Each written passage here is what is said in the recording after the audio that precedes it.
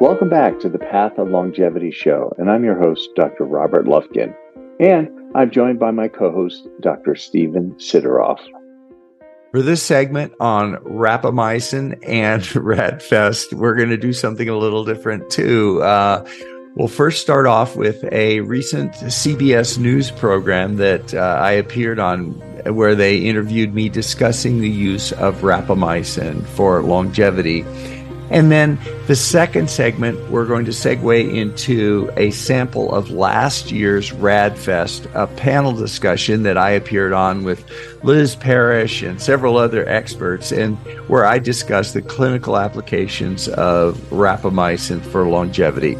And we would like to invite you to this year's RAADFEST conference, which is coming up in the beginning of September in California, where I will again be discussing further breakthroughs on the use of Rapamycin, as well as lifestyle tools for turning down mTOR for increasing longevity. Steve Sidoroff will also be presenting on his topic of stress and longevity. There's a link included in the show notes here that if you use the code Lufkin, Lufkin, you'll get 10% off on the cost of the registration. So now, please enjoy this week's episode.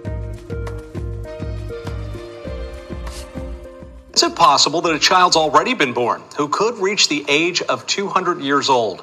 Amazon's Jeff Bezos, Google founder Larry Page, and a Saudi prince among those now pouring their cash into new companies with the goal of extending our lifespans. Well, tonight we're focusing on a drug that already exists that some think could, in fact, be the world's first anti-aging pill. It's very exciting because this is where the breakthroughs happen. Dr. Robert Lufkin's one of the most respected voices from the medical community on anti-aging. A professor and practicing physician, he's authored more than 200 peer-reviewed scientific papers and is releasing a new book. The field of longevity is undergoing a more dramatic change in the last 10 years than it has in the entire history before that. Dr. Lufkin says the widely prescribed FDA-approved diabetic medication metformin is already being prescribed off-label for anti-aging, but it's a lesser-known drug called Rapamycin that's getting all the attention right now. Rapamycin is probably the leading anti-aging drug now for longevity. It's a remarkable drug. It was discovered on Easter Island in the 1960s. From the very beginning, it was unlike any other drug known in that it had some really magical properties to it. And it led to the discovery of a major signaling protein in our bodies. The FDA approved it for people undergoing organ transplants to keep their bodies from rejecting donated organs. But a growing amount of research indicates low doses of the medication could control cell growth and aging. There is a growing population of individuals in this country and around the world who are taking Rapamycin specifically for its longevity benefits. And they're, ideally doing this under the care of a physician. And I didn't have to look far to find someone. I've been experimenting with Rapamycin for a year. I feel amazing. This is Kathy Fisher, who happens to be my sister. She spent hours researching Rapamycin and its potential benefits. And it's not just about longevity. It's about health span. So how healthy am I going to be? What type of grandmother am I going to be? Am I going to be able to play golf when I'm 90 or 95? To be clear, she's under the care of a physician and says she's had no side effects. I would say you have to be a healthy individual. You have to make decisions that are based on your health, your genetics. If you can extend your life by 10 to 15 years, and you're a healthy individual, is it worth it? And that's what you have to kind of look at. Dr. Lufkin says new studies also show the drug could have a significant benefit even if you're already old. Rapamycin also works to decrease age-related hearing loss. It changes the collagen in the skin to make the wrinkles less. It makes the hair less gray. It makes the hair grow. And these things, periodontal disease, it reverses them. And this is when the Rapamycin is actually applied late in life. So it sounds very exciting. Now, here's the deal. Studies are being done on humans right now. It's not FDA cleared for anti-aging, but as Dr. Lufkin points out, these longevity-style research takes a long time. In fact, it takes a lifetime to see if, in fact, these things are are working. So at the end of the day, he says the best thing you can do right now, exercise and good eating habits. All right, still very interesting, though. Wow. This is amazing. I feel humbled and touched, moved by the work that you are all doing, and so grateful that you exist and that you are saving our lives, saving millions and millions and trillions and countless lives. You've been sitting for a long time and quiet, so to celebrate this scientific progress that we're witnessing here, I want you to stand up and go, yeah! Yeah, I'll do it too. Yeah!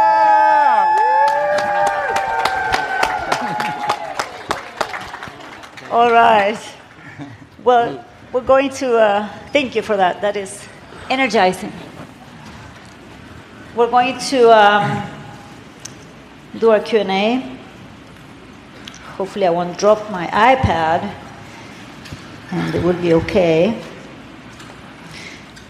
So feel free to submit questions through the application, if you haven't done so yet, to the event application on your phones. All right. Thank you again. So I have one question for Liz. Is the BioViva gene therapy available for humans at an offshore clinic? Oh, that's a really good question. So outside of treating myself through Dr. Williams, BioViva has never been able to treat a person because it's illegal for a U.S. company to do that. So we work with a company called Integrative Health Systems. They're an offshore company, and they're basically a company that connects patients to medical doctors, and you both consent to treatment, and then that's how you get access.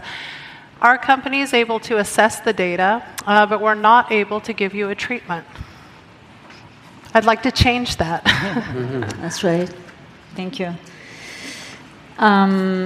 They want to know, Dr. Lufkin, if you take rapamycin, and if so, what effects has it had on you? Personally, yeah, I do take rapamycin. I haven't had any side effects from it. As far as the positive effects, it's very difficult to say because I'm like many of us, I'm doing a lot of different interventions with lifestyle and diet and fasting and other things. So I feel great. I feel better than I used to feel, but I'm not sure it's the rapamycin. It might be a combination of other factors. So the short answer is I don't know. Do you do any blood work or any biomarkers before and after? Yes. I routinely do biomarkers. There were no problems with glucose or there were no negative effects there or with immune function. And benefits in terms of any of the biomarkers that we know of aging, for example, that you've seen changing? Well, all the blood markers improved, but again, I'm not sure if it's which aspect of lifestyle and all the changes I'm doing. It's not a good way to run an experiment, but if you're trying to save your life, it's a good way to do it. Do you take anything else other than your diet and exercising and it's like NAD or drugs? Metformin and acarbose. Acarbose. Interesting. Yeah. There are so many questions, it's hard for me to choose one quickly, but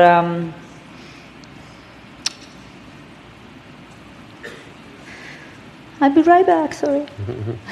I'm here. But, so with the use of mRNA technology now, because of the COVID vaccine that is globally being used, you think this will accelerate the adoption of gene therapy? I guess it doesn't say who they're asking, but I don't know who wants to take it. I don't Bill know if would probably be good to answer that. We hope so. Yeah, let's see, Mike. Okay, so I've done a lot of RNA work and a lot of DNA work, and I personally find that DNA works a lot better than RNA. I'm guessing that's probably what we're going to see. I'm not certain if RNA will ever take off, but RNA is faster. It's faster to get it developed in things, and so that's one of the reasons why it's vaccine. Any other therapies that you can think of here in the panel that could advance faster because of mRNA? Well, I think that, that was actually, if you want to look at anything well, around the vaccine, is that goes to show how fast the government can move if it wants to. Absolutely. Again, on the patient advocate side, HIV had a drug in 2 years because people marched on Washington. And I can't tell you more that is really what we need to do. We need to get out there and we need to demand access, because the regulatory system can move amazingly fast if they want to, and there's no bigger crisis than aging. Yeah.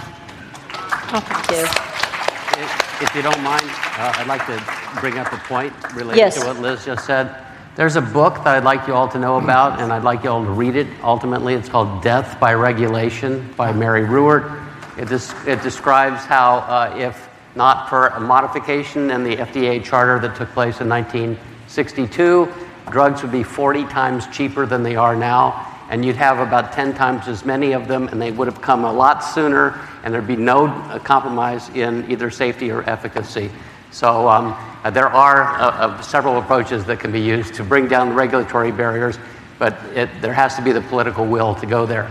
So if the public becomes aware of these things, maybe you can influence other people. Yeah. That's right. Please read Bill Falloon's books as well, because he has done an immense amount of research also on the US FDA and how things really need to change. And I was just told that there's an amazing Joe Rogan episode, 3 hours long. Yeah, if you really want to become motivated to do something, then I would recommend watching the Joe Rogan podcast that came out a couple of weeks ago. I was a scientific advisor on that episode. It's 3 hours long, but you will not be able to tear your eyes away. It's about the insurance companies and about how the healthcare system in the United States is really not, it's let us down. But it's amazing. I recommend it. Definitely. Thank you for that recommendation. Yes, I think science and technology are moving extremely fast, and it is accelerating, but the regulatory system is not moving as fast, so it's definitely not going to work. I wanted to ask you, Dr. White, if you can tell us more about the Space Aging Research Institute. Yeah, so that's a new initiative that we're just starting. We're actually raising capital for right now. We're trying to raise $2 million for a 2-year proof of principle research program to demonstrate that some of these ideas about entropy being the ultimate cause of aging and how we could try to undo entropy that would then have downstream effects on everything else that we're studying here today. So we want to be able to demonstrate that some of the ideas that I describe in my book are actually based in legitimate science. Schrodinger worked on them years ago. He ended up winning the Nobel Prize, but we've sort of forgotten about a lot of this science, and we've also forgotten how to reconcile different disciplines. So I'm trying to do that. We're trying to get this institute going, so with your support, hopefully we can do that. Thank you so much. Is that a non-profit? It's a non-profit. It's a 501c3. Yeah. Thank you. Sounds wonderful. Question from Chase Falcon, Bill's son. For you, Dr. Fay. Would you expect the improvements you've seen on pheno-age and various biomarkers to continue improving beyond your initial results if the treatments in these trials were repeated continuously, no gaps? It looks at the moment like what happened in the TRIMX trial was that it with continued treatment, it plateaued for a while. I think that's an artifact of certain details of the way we did the experiment. I think we can overcome that. I have some pretty excellent leads on how to do that.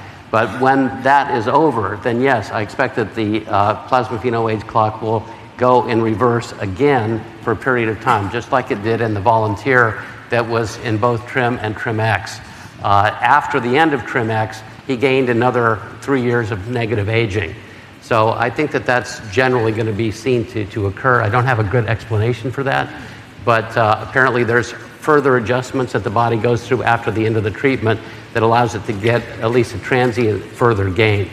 So I do believe that that would happen. But if you continue the treatment longer, I think that it may continue to go down farther and farther, provided I make an adjustment to the protocol.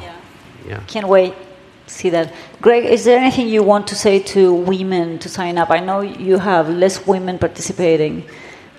Is there anything in particular that you want to say to encourage them to? Yeah, I mean, I think that just for the women out there, just so you know, the people that have been the most enthusiastic about this trial have been the women who have enrolled in the trial. They're just bursting with energy. They're excited. I think maybe women are built to live long, and this treatment just sort of helps them do that. So I would certainly encourage the women to sign up. It looks like you get the same benefits of the men, but you may have more fun along the way. So, for Dr. Lufkin, are there known side effects to rapamycin? And did you say there was a rapamycin shampoo?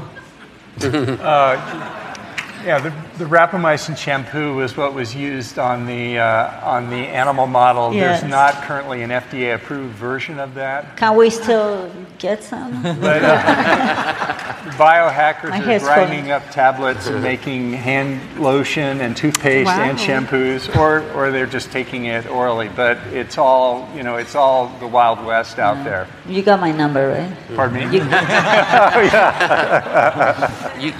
You said there's an FDA-approved rapamycin cream? Yeah, it just came out for facial angiofibromas associated with tuberous sclerosis. So it's you could buy it. It's very expensive, but it's an off-label use you could use for hands potentially. And if you're desperate enough, you could even put it on your hair. Dilute it with a little water and rub it in. Right. There's a product here that has Rapalog that is a facial cream. I don't know if you saw that. And part of my ignorance, but is it different than rapamycin, Rapalog? Here at this show? Yeah, this at this show, yeah. There's a cream. I'll check it out. I haven't seen them. Is it Rapalog is different than rapamycin, or is, Greg is saying it is? Yeah. Okay. I mean, there can be all kinds of rapalogs. Rapalog just means it's an analog to rapamycin. But rapamycin is a Rapalog, correct? Rapamycin is rapamycin, and a rapalog would be something that mimics rapamycin. I see. If it's chemically similar to rapamycin, the rapalogs will still be under the FDA approval and require a prescription to use them. Yeah, because I was talking to some people here, and they were convinced that the cream was a rapamycin cream, and that's why this is the perfect environment to clarify that. Yeah, the hand cream is currently by prescription only, just like the rapamycin tablets are. Right. Thank you.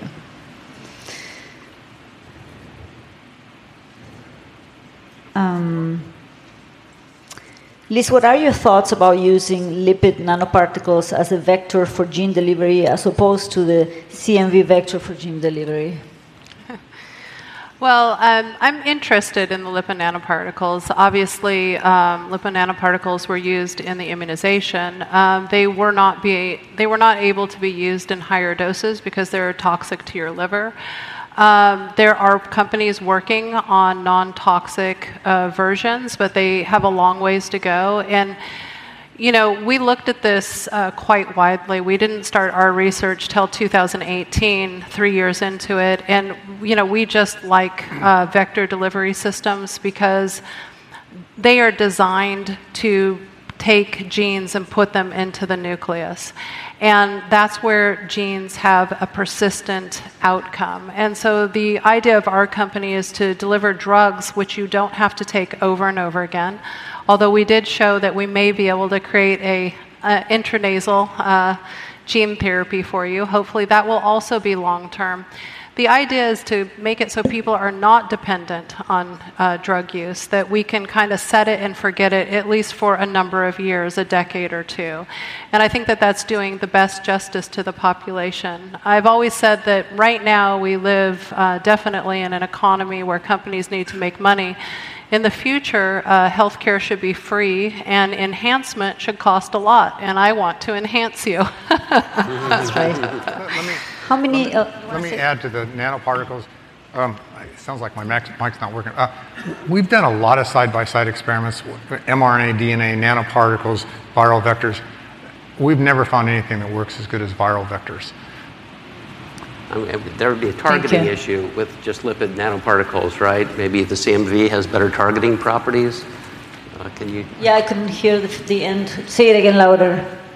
Say again what you said louder. Yeah, I think going to just a lipid nanoparticle brings up issues of targeting. whereas the CMV has affinities for certain cells that you know in advance, and you would have to build more into it than just the lipid coating. You'd have to CMV, make sure it went the right place. adenovirus, lentivirus, all the other ones. We've compared side by sides with all those different viral vectors, and they all work better in our hands than nanoparticles. Okay. Thanks for clarifying that. Liz, how many therapies people can take from, that you offer, that BioViva is offering, and what kinds? Well, at BioViva, again, I have to say we can't offer therapies, but in medical tourism, there are many therapies available around the gene therapy space, both with companies we work with and outside of that. You'll find a few companies working on follistatin, the muscle-increasing gene therapy. You'll find Clotho and telomerase together for dementia or cognitive decline or cognitive enhancement.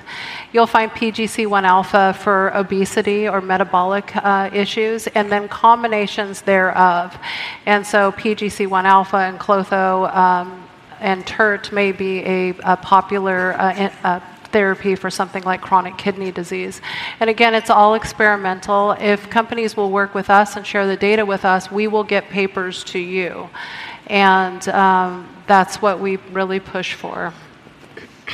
Thank you, Liz. Dr. White, you are the Vice President of the American College of Regenerative Medicine. What do they think about aging and curing aging?